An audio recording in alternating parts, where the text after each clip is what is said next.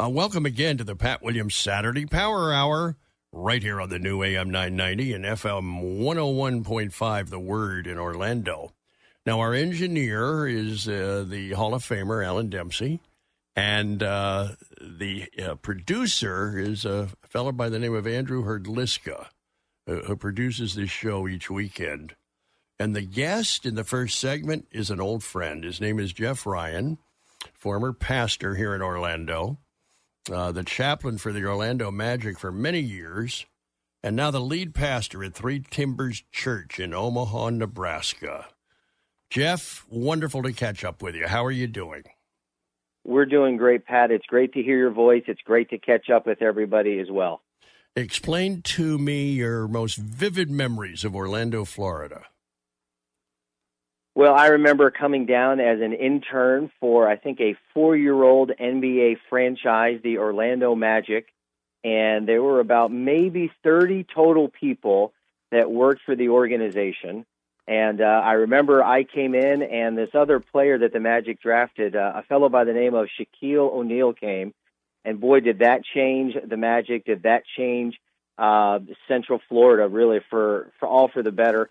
And the memories of being a part of seeing the organization grow and the impact that it has and continues to have on the community of Central Florida and beyond was just really exciting just to be a part of something that just had such a powerful reach on so many people. The Orlando Magic Youth Foundation, the DeVos family, and obviously to be able to watch this thing become what it is now. Boy, what a blessing that was, and to have the opportunity to learn from someone like you who has built so many wonderful, impactful, legacy type of things. It was just great. I look back on that, and it's just amazing to see all that, happened in that time. You don't really appreciate it as much when you're in it, so it's when you step back years later and go, wow, I went to 2 NBA finals and got to see guys come in the league who are now coaches or general managers and guys who were single and now are dads. And so it's really been really a neat thing to look back on. So great memories from Orlando and great memories with the Magic. What do you remember about Shaq? I remember that he was a big kid, and not just physically, but just he was a really sweet kid who wanted to help. His years with us in Orlando, he was accessible. He was fun. He brought personality. He did so many things, and you know them, and the public doesn't know them as much. So many things behind the scenes to help people, to help families in Central Florida. And so what I remember was his personality brought so much life to the city and to the team and to the community. And he just made it fun. I mean, he was, 19? Yeah. When we drafted him, and he just had this youthful exuberance. Obviously, he was gifted so well physically, but his personality, he was just fun, and I think that's what really made it special. How did Sports Chapel start in Orlando, and what's the significance of this whole chapel program in professional athletics? Well, the chapel program, and many of your listeners may not know this, is really, once again, something that God worked through you. You and Bobby Jones and Julius Irving in Philadelphia kind of began that, and it kind of began in, I think, a shower, space, a couple of chairs, and said, hey, we want to pray before games. And that has kind of spread. And what it is, it's an opportunity for players from both teams to come to a neutral locker room and to hear the word of God and to be prayed for. And it's not a place where we're praying for this team to win or that team to win. It's a place where young guys, that are 19, 20, in their early 20s, away from home, with a whole lot of pressure and expectations on them and a whole lot of people around them, it's a place that they could come to be safe, to know that they were going to be fed, that nobody wanted anything from them. Nobody wanted an autograph or money or tickets. It was, here's the word of God. And what it does, it keeps players grounded to what's important. And, every year I used to always say, and you'll remember this name, I would say, do you know who Wes Unseld is? And these young players would look at me and they'd say, I have no idea who that is. And I said, someday somebody's going to say that about your name. I said, you are not what you do. You are more than a basketball player. You're a child of God. And so the chapel program allowed for you to minister to guys, to let them know that, the basketball career, if it's a great one, maybe it's 12, 13 years, and then they're probably under 40, they've got the rest of their life. And so trying to help them understand you are not defined by what you do or your successes or failures. You're defined by the love of Jesus who died on the cross for you. And so the chapel program is in every NBA team, and the chaplains are volunteers who come in and just really want to love on these guys and an extension of their families as well. And so it's an opportunity to help these young guys know that in a world that everybody tells them they're the greatest and they have access to money and all of this, that doesn't impress God. What impresses God is a humble, obedient heart. And so you're able to build relationships with guys, even if they change teams. You see a friendly face when they come into town, and it's good to see you. Let's pray for you. How's your family? I mean, they deal with the same challenges that we all deal with. Grandparents that get older, parents that have cancer, insecurity, anxiety, loss. And so many guys would come and they would really share their hearts kind of in that environment. So the chapel program has really been a ministry that God has put on your heart, and now it has spread, and so many lives have been changed because of chapel. And I remember just two guys, to give you an example, former Gator Andrew DeClerc and Keith Tower, both who were with the Magic for some time, both really nice guys, became a part of the chapel program. And I think they would tell you they were NBA journeymen, but their journey was that God was working on their hearts. And now they are co-pastors of a church in Orlando. And the NBA chapel program as a whole had an impact on those guys, and they're just doing terrific. Jeff, how did you go from a Magic employee to a pastor? That's a great question. The way that it worked, the chapel program for the Magic had a gentleman named Roy Hines that was coming in, and then our old friend Jamie Lutz, a Magic employee who was the coordinator to kind of make sure that the room was set and all of those details. Well, Jamie ended up taking a job in Atlanta, and there was a need for a coordinator, and you had come up and said, hey, would you be willing to do this? Jamie had recommended me, and I said, sure, I'll be happy to coordinate it. And so I was coordinating it, and Roy was getting called out of town for his job and said, we need somebody to step in and do a chapel here and there. And I said, well, who do you want me to get? And he said, well, you should do it. And I thought, there's no way. There's just no way I should be able to do this. And he somehow convinced me. And so I get in there, and I remember my first chapel. I set the chairs up. I had a center row. I had my Bible with all these Post-its in it. And I started preaching from the book of Jason. Oh. And I said, the book of Jason says this, and the book of Jason says that. And I felt that I was Billy Graham in that moment. And after the service, somebody came up to me and they said, wow, that was powerful, but there's no book of Jason in the Bible. There's a book of James. And I said, well, maybe not in your Bible, but in mine it was that day. And at the end of that season, Roy moved away, and I was asked to come on to be the chaplain. And my wife started seeing how much time and energy I was putting into preparing for chapel, hours upon hours for 15 to 20 minutes. And she was the one that really said, I really think God is calling you to ministry. And like Jonah, I started running the other way, and God kind of closed some doors and kind of made me realize you're going to go to seminary. And so I did right there in Oviedo, Reformed Theological Seminary. It's where I got my master's and eventually my doctorate. And God just kind of used that time. And while I was in seminary, I was able to continue to be a part of the chapel program. And God called me into full-time ministry. But the chapel ministry, the chapel program really is the foundation for my call into full-time ministry.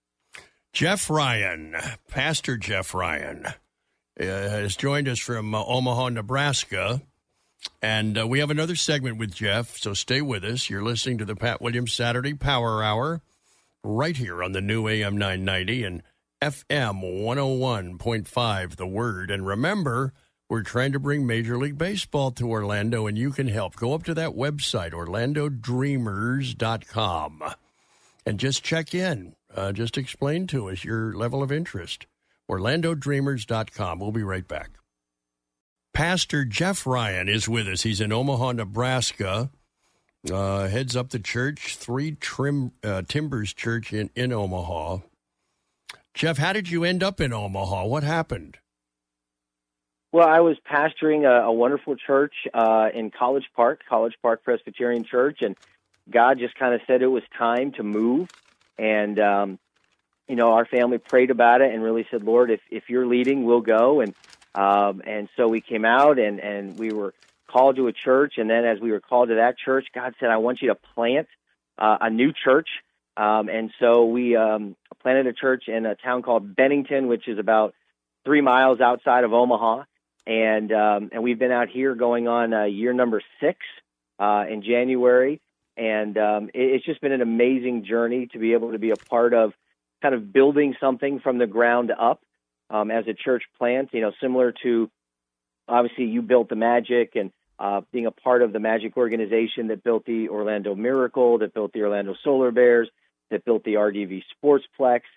To be able to see all of those things built, I think God used those to help prepare me to be a part of building this church here in Nebraska. What is the spiritual climate in Nebraska? It's really a wonderful, wonderful place to live and to raise a family. I mean, there's that old joke of Midwestern sensibilities, and it's real. Typically, people say, well, what's your name? And then the second question is, where do you go to church? It's a place that really values faith. It's a place that openly talks about faith. To give you an example, we have a great relationship with the Bennington Public Schools, and they have a foundation fundraiser every year. And I've been honored to give the invocation. So it's a public school asking a pastor to give an invocation in the name of Jesus Christ, and nobody bats an eye. Everybody's comfortable with that. So it's a place that's very open to faith. Even on the news, you'll hear anchors say, well, we just need to pray for this situation. So it's a very open community when it comes to talking of faith. Jeff, I'm curious about your children. What's going on there? Well, my daughter, Selah, is 15 and a sophomore, and I can't believe how quickly that has happened. She's a cross-country runner, does an amazing job. She's in all kinds of activities with school. She's in speech. She's in one act. She's an amazing singer. She's learning to play the guitar. My son, Levi, who is 11, is into baseball, basketball, and both of them are smarter than I will ever hope to be. They're just doing amazing things. My wife, Christy, is a middle school counselor in the Omaha Public School District, and she's able to really impact kids that are maybe at risk. She does a terrific job. So as a family, we have really loved this move here. The seasons, it's a gorgeous 70 degrees today. And so we really love it. We miss Orlando. Just yesterday, my daughter was saying, I want to go to the beach. My girls are Florida girls, and so they definitely want to come back and go to the beach. And so we hope when travel is a little bit easier, we hope to be back at the beach. What have you learned spiritually about this whole pandemic, Jeff? I think that's a great question. And I think what I've learned is I think God wants to slow us down. I think we equate velocity with somehow purpose. That the busier we are, then somehow we're fulfilling our purpose. And I think God has slowed everybody down to stop and take inventory. So take a look at our hearts. I think families are now eating meals together. Families are actually having to talk to one another. I think we've realized all of the things that we thought we had to have or had to be able to do, we didn't need to have or be able to do. I think this pandemic has taught us what we need is we need God, and that we're not in control. And we'd love to think that we can plan the future. I'll do this in a year and this in 5 years, that God's in control. The pandemic was not, as I was listening to a podcast and a pastor said, the pandemic was not God's plan B. It was his plan A. God's in control. And, he's teaching us something, and he's bringing, I think, a lot of people closer to him. I think churches now are finding, that the most important things are the scriptures and prayer. Maybe sometimes the church has gotten a little off track to think that it's about buildings and how big your music ministry is. But I think what we're finding out now, it's just about worship and about prayer. And so hopefully this pandemic we'll find our way through it with a vaccine or a cure. We obviously want everybody to be safe and follow all of the protocols and wear the masks. But I think God is really kind of slowing us down so he can do some business with each of us in our hearts to say, where am I in my relationship with God? Where am I in my relationships with my spouse and my kids and my grandkids? And, I get slow down and I can really listen and hear God. So I think that's one of the lessons that I think is coming out of this. Jeff Ryan is our guest. Jeff, if you could sit down with Warren Bennis for lunch, what would you want to talk about? What would you want to ask him? Obviously Warren Buffett is one of the most well-known and most successful people in America. I think I would want to sit with him and just ask him what he believes his money has gained him and what he thinks his money has afforded him. Because I'd want to hear what he values. Obviously, he's a very smart man. He's a very successful man. He's a very philanthropic man here in this community and communities beyond. But what has that truly gained him? Because Scripture says, what if a man to gain the whole world yet lose his soul? So I think I'd want to ask him some heart questions. Where do you think this all ends for you? What happens when you die? Yes, your businesses may live on for a long time, but what happens to you? So I would think I would just want to ask him that, just kind of where his heart is at a little bit and what his beliefs are. He's a successful man, but what type of success does he really think matters? Well, Jeff, there's a challenge for you because he's quite accessible. Yep. Very common guy. I've driven by his house. It's just another house in the neighborhood. And yes, it is. Drives a regular car, and I bet you could call him up and invite him to lunch, and who knows, Jeff, you may be successful. So that's right. You never know until you try. There's your challenge. There's your challenge. Listen, Jeff, Omaha, and I'm familiar with it. It's the home of the College World Series. It's a great baseball city, isn't it? It's a fantastic baseball city. Also, Creighton University has a really strong athletic program here. Mm-hmm. But the stadium, TD Ameritrade Stadium, we go every year to the College World Series. It's packed, and so many Florida schools have been there. I mean, Florida State, Miami. It is an amazing baseball city, and I love being in a community where baseball is this big, and I can't wait when Orlando gets their baseball team, because I know that the Dreamers are going to happen. I know that with you and so many other people in Central Florida excited about this, I think Orlando is a great baseball community. I remember the Tinker Field days and all of the different things. So it was wonderful. What role did Cindy Crawford play in your life, Jeff? Well, I remember years ago. Right now, it just plays a role where my kids tease us all the time. But I remember years ago when I was working for Shaq, I had the privilege to kind of work for him. And he called me up one Easter morning and said, I need you to come out to the house. I need your help. And I'm like, it's Easter. And he's like, I need you to come out. So I come out to the house, and he greets me at the door, and he says, look, I need you to take somebody around because we're going to go to the hospital today. And I'm Shack-a-Bunny. He always had a nickname for everything, Shack-a-Claw, Shack-a-Bunny. And I need you to take somebody around with me. And I'm like, fine, whatever. He takes me into the dining room of his, 16-seat table. And he says, Jeff, this is Cindy. And who stands before me but Cindy Crawford? And I just tried to play it off like it was no big deal. And I said, oh, hi, Cindy, how are you? And so for that whole day, I had to escort Cindy Crawford around Central Florida hospitals as Shaquille and her dropped off Easter baskets with kids. And I'm walking with her, and I'm arm in arm with her. And I'm just trying to kind of play it cool and be nice. And she's like, oh, you're so sweet. You're so funny. Oh, my girlfriends would love you. And I'm playing it off like it's nothing. So finally, at the end of the day, we get back to Shaquille's house, and she's getting ready to go. And I said, Cindy, could I ask you a question? And she says, sure. And I said, can I please have a picture with you? And she just laughed because I think she knew all day I was holding that in, wanting to ask that. And so I did get a picture with her. I still have that picture. So it's a lot of fun to look back on those days. And obviously that was a long time ago, but it sure was a lot of fun back in those days. And how did she and Shaq hook up? What was that about?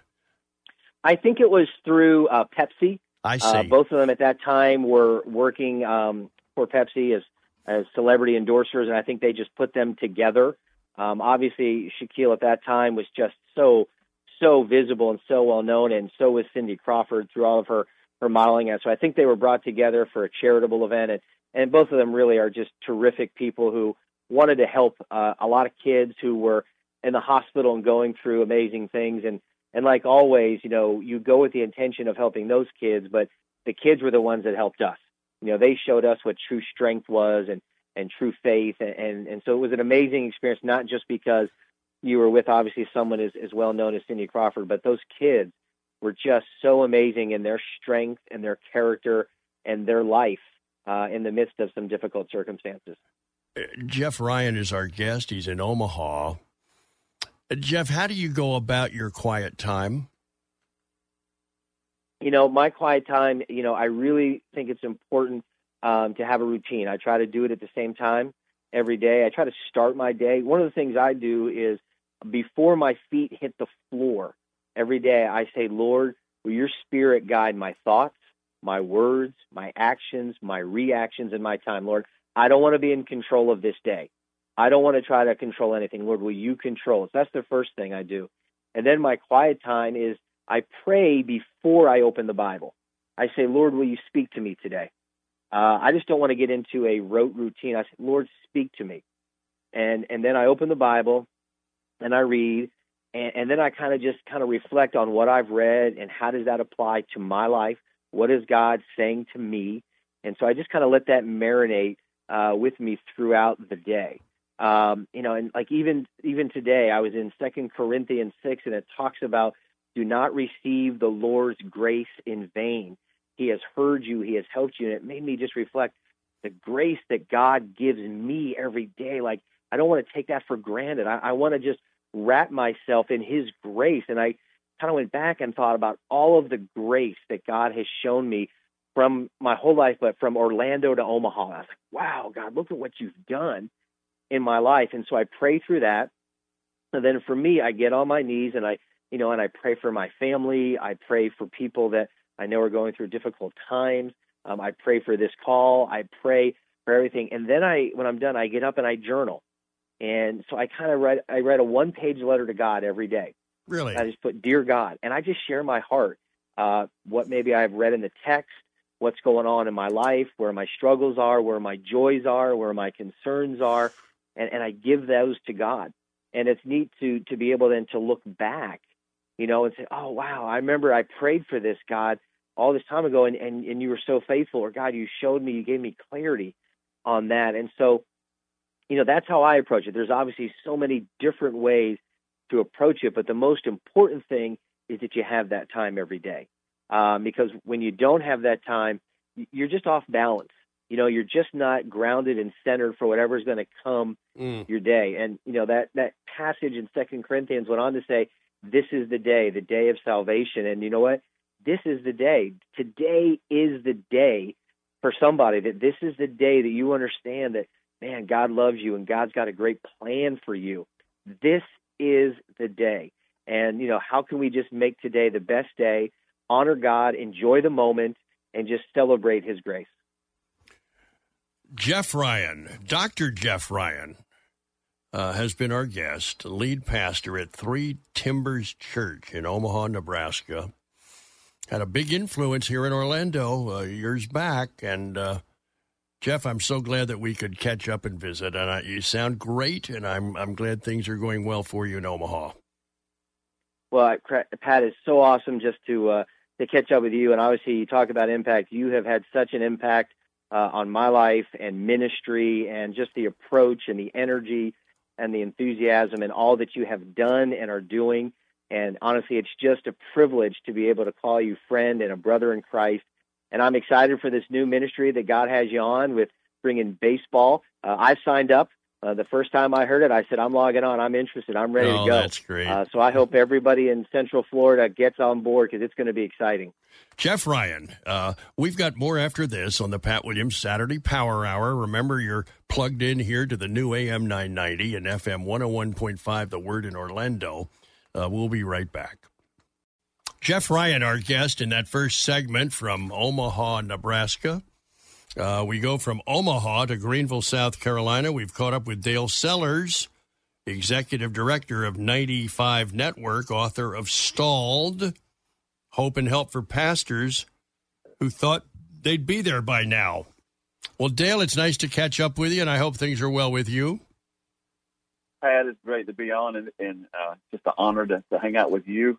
You're a famous guy in these parts. Well, you're in Greenville. I spent, at the very beginning of my sports career, I was in Spartanburg, South Carolina for 4 very memorable years. And so I love that neck of the woods, Dale. Great place to live. Yes, it is. Before we talk about your book, what is the 95 Network about? Okay, basically it's this, Pat. There's about 300,000 churches in America. And most people don't recognize that 95% of all the churches in America have less than 500 people attending. About 87% of the churches in America have 200 people attending. And somewhere around 70% of all the churches in America have about 100 people attending. So at 95 Network, our passion, our vision, and our mission is to bring big resources to small and mid-sized churches. And our vision is to come along beside these churches and try to help them get healthy. So we really focus on the small church and the mid-sized church because there's just so many of them. Well, that subtitle, Pastors Who Thought They'd Be There by Now, where is there and what is now? And what are you teaching them? What's going on? So, Pat, basically, I've been in ministry for 40 years.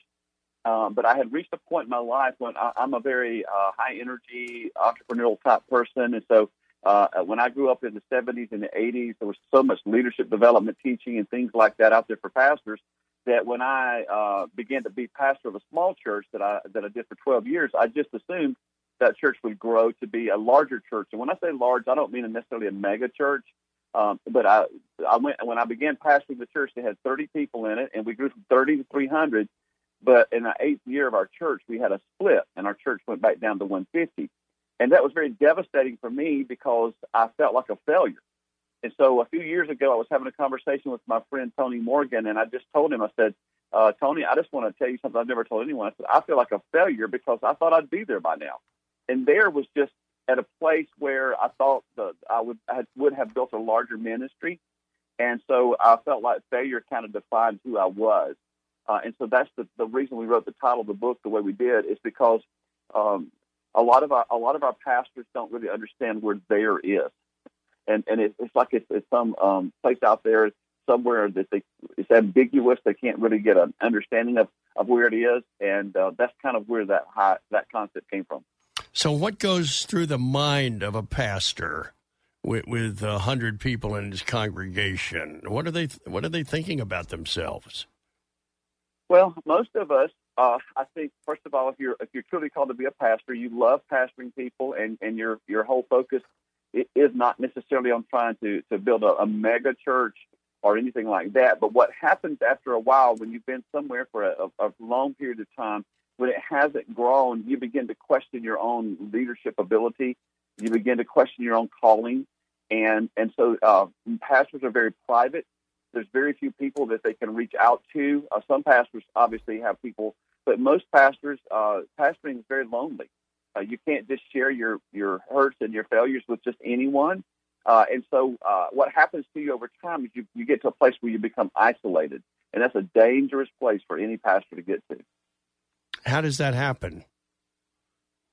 I think just a lot of the hurts that happen. If you study statistics that talk about pastors, one of the really big statistics that is so sad is that 90% of the pastors that have been surveyed say that they don't feel like they have a close personal friend. And so, and it really happens, Pat, for two reasons. The first reason that it happens, a lot of pastors define who they are by what they do. And so pastoring, it fills their emotional tank. And so that's why they tend to want to do everything. And that's not healthy. According to the book of Ephesians 4 in the Bible, Jesus said that he gave us the leaders in the church, the apostles and the pastors and evangelists and teachers, to equip saints to do ministry. But a lot of small church pastors specifically, they do it all themselves because they need to be needed. It fills their emotional tank. And then the second reason it happens is because so many of our congregations expect the pastor to do everything, and they treat the pastor more as a hireling instead of someone who leads the church. And so there's a lot of dysfunction that takes place in the way that a lot of our churches are set up. What happens to a pastor when he does get isolated? What's the next thing that's going to happen to him? Well, I think pressure builds, and typically it's going to affect either their marriage or it's going to affect their relationship with their kids. One of the things that people used to say as a joke, which is not funny, but growing up, I would hear people say that the reason the pastor's kids are so bad is because they play with the deacon's kids. And what happened back then was the pastors would be gone every night of the week out trying to save everybody else's family and lose their own. And so when I grew up, actually pastors, evangelists would come to our church and they would say this, they would say it's God first, then your ministry, and then your family. Well, I don't believe that at all. I think it's God first, then your family, then your ministry. And so, because we don't put our family in the proper priority, we don't manage our marriage. We don't get help for our marriage. And honestly, Pat, very few churches have built in anything in their budget to ensure that the pastor and their spouse gets to go on a retreat and build their marriages. The expectations of a lot of churches is that you would sacrifice your family for the sake of the ministry. And if you don't defend your family as a pastor, if you don't stand in the gap for your marriage, no one else is going to do it for you. And so you have a lot of issues you work through privately that you don't really have anyone to talk to about it. And it just kind of caves in on you after a while. Dale Sellers is with us from Greenville, South Carolina. We're talking about his book, Stalled, Hope and Help for Pastors Who Thought They'd Be There by Now.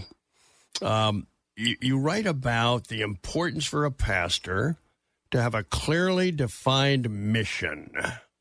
What's that mean?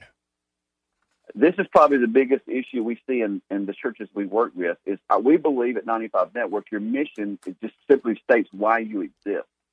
And most of the churches in America who gather on Sunday mornings really don't know why they're gathering. They do so because it's Sunday morning and it's the church hours, 10 o'clock, 11 o'clock, whenever they meet. But because they've always met. But especially today, you've got to understand what is the unique calling that God is given to your individual church. Now, the Great Commission is everybody's mission. That's settled. But every church has a unique way that they carry that out. And so for so many of our churches, they don't know their mission. They don't know why they exist and what it is they're attempting to accomplish in their communities.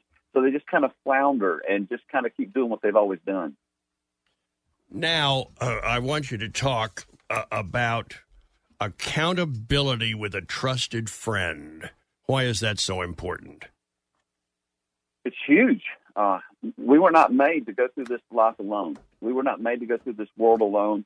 We need people that we can depend on. And remember when the Promise Keepers movement came out in the 90s? One of the big things about the Promise Keepers movement was getting together with a core group of fellows that you met with every week and that you were accountable to.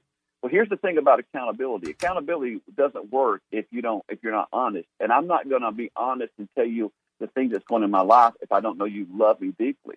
And so it's very important to develop a relationship, kind of like David and Jonathan in the Bible, where they had this great soul connection. And if you're a man, you need a man to do that with. And if you're a lady, you need a lady to do that with, so that you can be yourself and share your stuff, and it helps you to keep from being blindsided. I want you to talk about, and our guest is Dale Sellers. Dale, I want you to talk about the role of a pastor's wife. It's huge, buddy. I wouldn't be talking to you today if it wasn't for Gina. We prioritize our marriage. I think the best thing I can say to you is this, Pat. When when I began ministry, and before we have 3 daughters. Before we started having our kids, I made a commitment to my family that I would always put my family above ministry. And to do that, you've got to value your marriage. You know, we've been married. We were married when I was 20. She was 19. We've been married 38 years. And my family life, my marriage and my home is what helped me sustain me through the difficult years when I felt like a failure as a leader and as a pastor, and really just as a man. And so investing in our marriages is the coolest thing in the world, because the more you pour into your spouse, the more you get in return. You don't do it for that, but that's just what happens. And so for me, our marriage, it was the stability that was the rock that I depended upon. I could be transparent. I could be myself. And the cool thing about my wife is she knows the good, the bad, and ugly about me. And she helped to shape my life with prayer, because she would pray about things in my life that she saw that sometimes I couldn't even recognize myself. So it's been the key, man, to me being able to even be able to hang out with you today. What is your definition of ministry? Ministry is there's two definitions of it, if you will. There's a divine call, where as a pastor or someone in ministry, you feel that this is what the Lord created you to do, and it's a calling to do. But ministry, and as a whole, which we're all called to do, is to be Jesus to the people we come in contact with, to be Jesus to people of different cultures, to be Jesus to people of different political persuasions. It's just to be Jesus to people everywhere. To me, that's what ministry is all about: is caring and loving people. Jesus summed the Bible up by saying, it's really this simple: you love God and you love people. And explain to me the church in South Carolina, the Bible Belt. What is that all about? What's that mean? Well, we have a lot of tradition here. We have a lot of people who were raised in church, and one of the things that happens in this part of the country is there's a lot of people. If you ask them if they're Christians, they will say they are, because they say, well, my grandpa was a preacher, or my mom and dad went to church. There's a lot of people who were raised in a church environment who just assume that because they were raised in an environment like we're in here in the South, that osmosis on you and you become a Christian, and it's not. So what you develop in the Bible Belt is a lot of religion, and religion's not always good. Religion's not always spiritual. And so I think that's one of the things we're discovering about ourselves is there's a lot of people who attend church or say they go to church, but you don't really see the transformation in their life that comes from, a true salvation experience. That's really coming to the surface more and more here in specifically this part of the country. Dale, what has become of revival meetings in the South, Revival Week? Is that still going on? No, I don't. Very few places do Revival Week. There are typical gatherings now happen usually Sunday morning, Sunday night, and then it may go Monday, Tuesday, and some go to Wednesday. Again, a lot of the focus, Pat, one of the big problems we have in the American church is that we've become so insider-focused that the majority of the things that we do are to satisfy the saints, which is great. The saints certainly need to be edified. They need to be built up. There's no doubt about it. But we can't lose in that desire to be an edifier to the people in our church. We've got to reach sinners. We've got to save sinners. And so I think what happens with a lot of the quote unquote the old revivals and things like that, a lot of them are built around remembering what God did instead of really focusing on what God's doing today. And so just in our busy society we're in today, if you plan a week-long meeting, unless your church has tremendous momentum, you're probably not going to have a lot of folks show up. And so that's why we don't do the long meetings anymore. It's just because people, they're busy. They can't come. And so it's definitely changed a lot from when it was when I grew up in the 70s. What's your definition of the word edify? To build up, to encourage, to strengthen. I think that's one of the cool things about being a Christian. That's why it's important for us to meet together and gather so that we can hear the word preached, but not just hear the word preached, but we can worship together. We can, the edification comes from just hanging out with your friends, and there's a definite aspect of fellowship that encourages and it strengthens us, which kind of goes back to the friendship and accountability thing we talked about earlier. That's a very important part of being a believer. And probably that's one of the biggest things that the COVID situation has done it's really disrupted our ability to do that because we aren't able to gather in person. Dale Sellers is our guest, author of the book Stalled, Hope and Help for Pastors Who Thought They'd Be There by Now. We've got another segment with Dale. I want you to stay with us. And when we come back, I'm going to ask Dale about the negative effect of comparison and comparing ministries. I'm Pat Williams. This is the Power Hour on the new AM 990 and FM 101.5 The Word in Orlando. I'm Pat Williams, and my guest is Dale Sellers. He's in Greenville, South Carolina, talking about his book, Stalled. And as advertised, Dale, this word comparison, it has a negative effect, apparently, comparing ministries. What do you think? Well, it definitely did to me, because what happens is if I compare myself to other churches and other friends specifically, if I view what they're doing as more successful than me, then it creates some things in me. There's actually some traits that will develop in your life through constant comparisons. One of those traits is you'll start thinking you're not good enough because you haven't been able to accomplish what someone else has. Another thing that will happen is it'll actually reveal that you have in your own heart maybe a stronghold of pride, because as a fellow believer, you should be rejoicing with the success of another church when we typically don't do that. I think another huge thing that comparison does is it shows you the impact of insecurity in your life. And then I know for me, Pat, I'm 58, as I mentioned earlier. The thing that I had to finally come to grips with was that I'm not in control. And what I mean by that is theologically speaking, we all know God's in control, we're not in control, but sometimes we don't live life that way. We feel like we are in control. And so when you finally, if you are always comparing to others, you're always judging yourself against others, you'll get to a place in your life where you get hard-hearted and you get cynical. To be just very transparent with you, there are many times in my life when I would look at other churches that were successful, that friends of mine pastored, and I would be like, well, I don't get this, God. I mean, I know that person. They haven't been trained in certain things. And so what happens is your focus becomes about others instead of just what God can do in your own heart. And comparison always produces negative results in your life.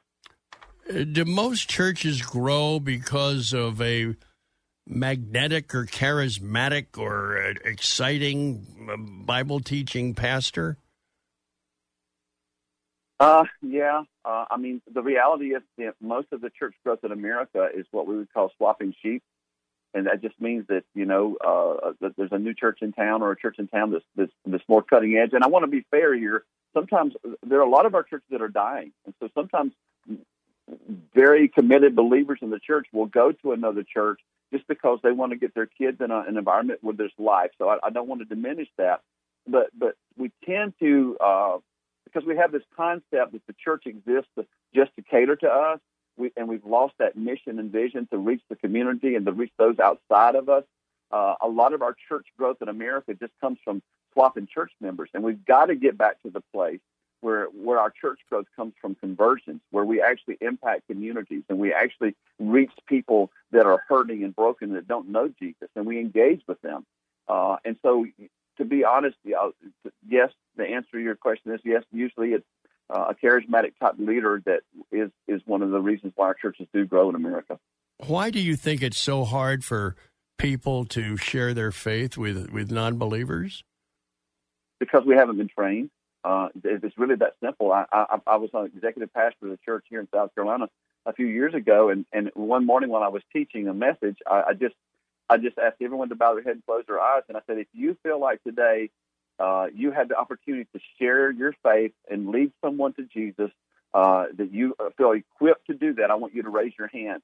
And in two services with about 350 people, I had 20 people raise their hand. And so people don't feel comfortable in sharing their faith because we really haven't trained them on how to do it. So we literally had a class the next night, just an impromptu class, and invited people to come, and we taught them how to share the faith. And we had over 100 people show up. So it's not that people don't want to share their faith. It's just that, Pat, honestly, discipleship is a word that we use a lot in the church. It's just not something we do very well, where we actually train people how to do the things, to have the disciplines and do the things that we've been commanded to do, or and that Jesus expects us to do. And so I think the main reason that people don't share their faith is they don't feel like they know how to. And I've discovered that when you do train them, then they do well. It's just a matter of we haven't made that as strong of an emphasis, in my opinion. Dale, there's a word that keeps coming up in your book, and it's the word discouraged or discouragement. Did I say that correctly? You sure did. It's where I lived for a long time, brother. When you have visions and dreams and, and especially, when in the American culture, we have this Western view of what vision is all about. And sometimes we actually have, I've heard people say that the Bible doesn't really expect us to have vision. And that's not true. The Bible's full of vision. God created the earth with vision in mind. But our vision isn't about just helping us to feel whole or feel us or accomplish something for our own lives. Our vision should always be bigger than us. Our vision should always be something that helps change people's lives. And when you're not accomplishing that, you begin to feel empty on the inside. And I think that certainly happened to me. And so I got to a place in my life where I was just discouraged. But the problem was, Pat, I kept doing what I'd always done. And as you know, you keep getting what you've always gotten when you do that. What's the difference between the word discouraged and disappointed? Oh, I think discouraged just comes from a place in your life where you feel like you personally can't accomplish things.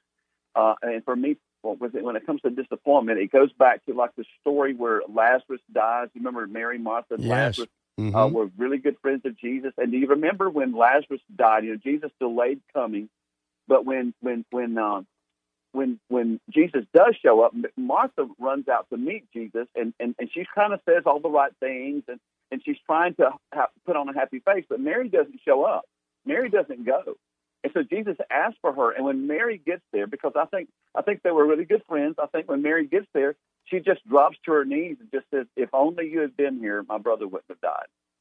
That's disappointment, where you feel like what you expected the Lord to do, or in some cases what you expect people to do, when they don't come through for you, it's disappointing. And I think that exchange is very powerful between Mary and Jesus, because she's, her thing was if only. And so I spent some time in the book actually talking about how, we could all fill in if only and then put a blank behind it. If only this hadn't happened, or if only this would have happened. I think that's where discouragement and disappointment kind of separate a little bit, because it's like you just feel extremely let down by those you look up to. Dale, is there a standard story about how most men are called into the ministry? Are there common threads? There is a common thread, because there is a thing God puts in your heart. But a very, very wise man told me when I was in high school, I was a senior in high school, I was beginning to sense God's call upon my life. And so I was talking to a fellow who was teaching Sunday school at our church, who had also accepted the call in ministry. And so I went to lunch with him. I'm talking to him, and I said, "Listen, can you know for sure? How do you know that God's calling you? How do you recognize that?" He said, "Oh, it's a very clear thing. There's a clarion call." And I said, "Well, what happened with you? How was your calling?" He says, "I'm not going to tell you." And I said, "Well, why not?" He says, "Because if I tell you how God called me, and he doesn't call you exactly the same way, you may feel like you're not called." I thought, man, that's such a great advice, because the way that God speaks to me and works in my life, the way he works in your life, Pat, though we still sense his presence and he speaks to us, how he speaks to you and you recognize that it's different than me. So I don't think there's just a definite, boy, this is the way God calls you. But it is a matter of knowing his voice and following his voice and allowing him to direct and guide your steps. Dale, in closing, I want you to expand on one other word, and that word is hope. That's my word, brother. So here's where we are. A lot of people, they teach you that the opposite of faith is fear, but honestly, the opposite of hope is fear. You don't have to do anything to have hope. You don't have to do anything to have fear. Those are just things that come. The opposite of faith is doubt. And so the Bible says faith is the substance of the things you hope for. In our country today, we are so divided, we are so broken, and there's so much happening. And as we record this, the debate just recently happened. And a lot of people are discouraged and defeated, but I woke up today with so much hope that the God who began a good work in us is going to be faithful to complete it. And hope is just a thing where you go, you know what? I hope it works out. I believe it's going to work out, and then it builds your faith. You build your faith around hope. And great hope for America. I have a great hope for this world. I have a great hope that what Jesus has begun in the church and what he's begun in the earth, Jesus is going to accomplish it. And I want to say this before we close today. In every city, in every town, and every community, that there's a church where people are listening right now. I want you to understand something. Jesus wants to reach the people in that community more than you do. So you're not trying to talk him into reaching the people. Jesus is looking for people who will put their faith, their trust, and their hope in him so that he can work through them to change their community. Dale Sellers has been our guest, author of Stalled. We've got to wrap up right after this on the Pat Williams Saturday Power Hour on the new AM 990 and FM 101.5 The Word in Orlando.